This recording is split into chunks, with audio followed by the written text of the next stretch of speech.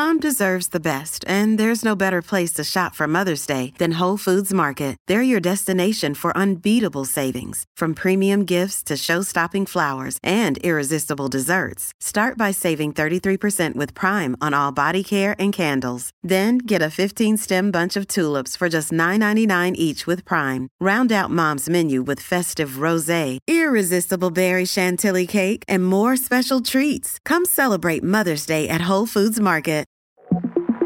Hello from CNN. I'm Afoma DK with the 5 things you need to know for Friday, December 22nd.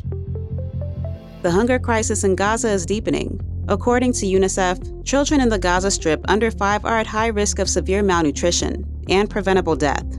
This follows a warning from a UN-backed food security agency that the risk of famine is increasing every day that fighting continues or gets worse. The top Israeli military aid coordinator claimed, quote, "There is no food shortage in Gaza." He says trucks loaded with food enter the territory every day, and he blames international humanitarian organizations for not having enough capacity to distribute that food. Those groups say Israel's bombardment and limited humanitarian windows have made delivering aid dangerous and challenging. Israel says it's preparing to expand its operations into new areas in Gaza, with emphasis on the south. Newly declassified U.S. intelligence suggests Iran has been, quote, "deeply involved in planning attacks against commercial ships in the Red Sea." That's according to National Security Council spokesperson Adrian Watson. The Houthi rebels are backed by Iran and have launched more than 100 attacks against about a dozen ships in over the past 4 weeks. The intel also suggests that Iranians have provided monitoring systems to the Houthis that allows them to operate in the maritime space. Watson says Iran also provided the drones and missiles the Houthis have been using for the attacks.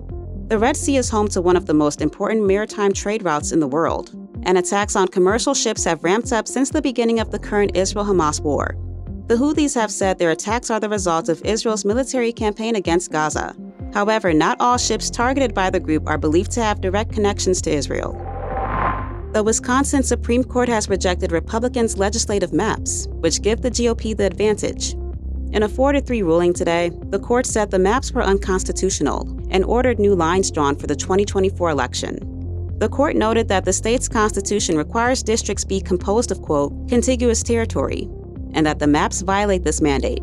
Under the current maps, Republicans enjoy a supermajority in the state Senate and a strong majority in the lower house. Now to the third and final trial in the wrongful death of Black man Elijah McClain in August 2019. A Colorado jury has found paramedics Jeremy Cooper and Peter Chikuniak guilty of criminally negligent homicide. Cooper was acquitted of 2 second-degree assault charges, but Chikuniak was found guilty on 1 of 2 second-degree assault charges. According to an amended autopsy report released in 2022, the paramedics administered a 500 milligram dose of ketamine that caused McClain's death. According to the indictment, police got a call about a, quote, "suspicious person wearing a ski mask." Officers confronted McClain as he was walking home from a convenience store, then wrestled him to the ground and placed him into a carotid hold. The 2 paramedics testified that they believed McClain was experiencing, quote, "excited delirium," and that they were following their training when they decided to give him ketamine. But the state argued that neither one of them took accountability. 3 Aurora police officers were tried. 2 were acquitted.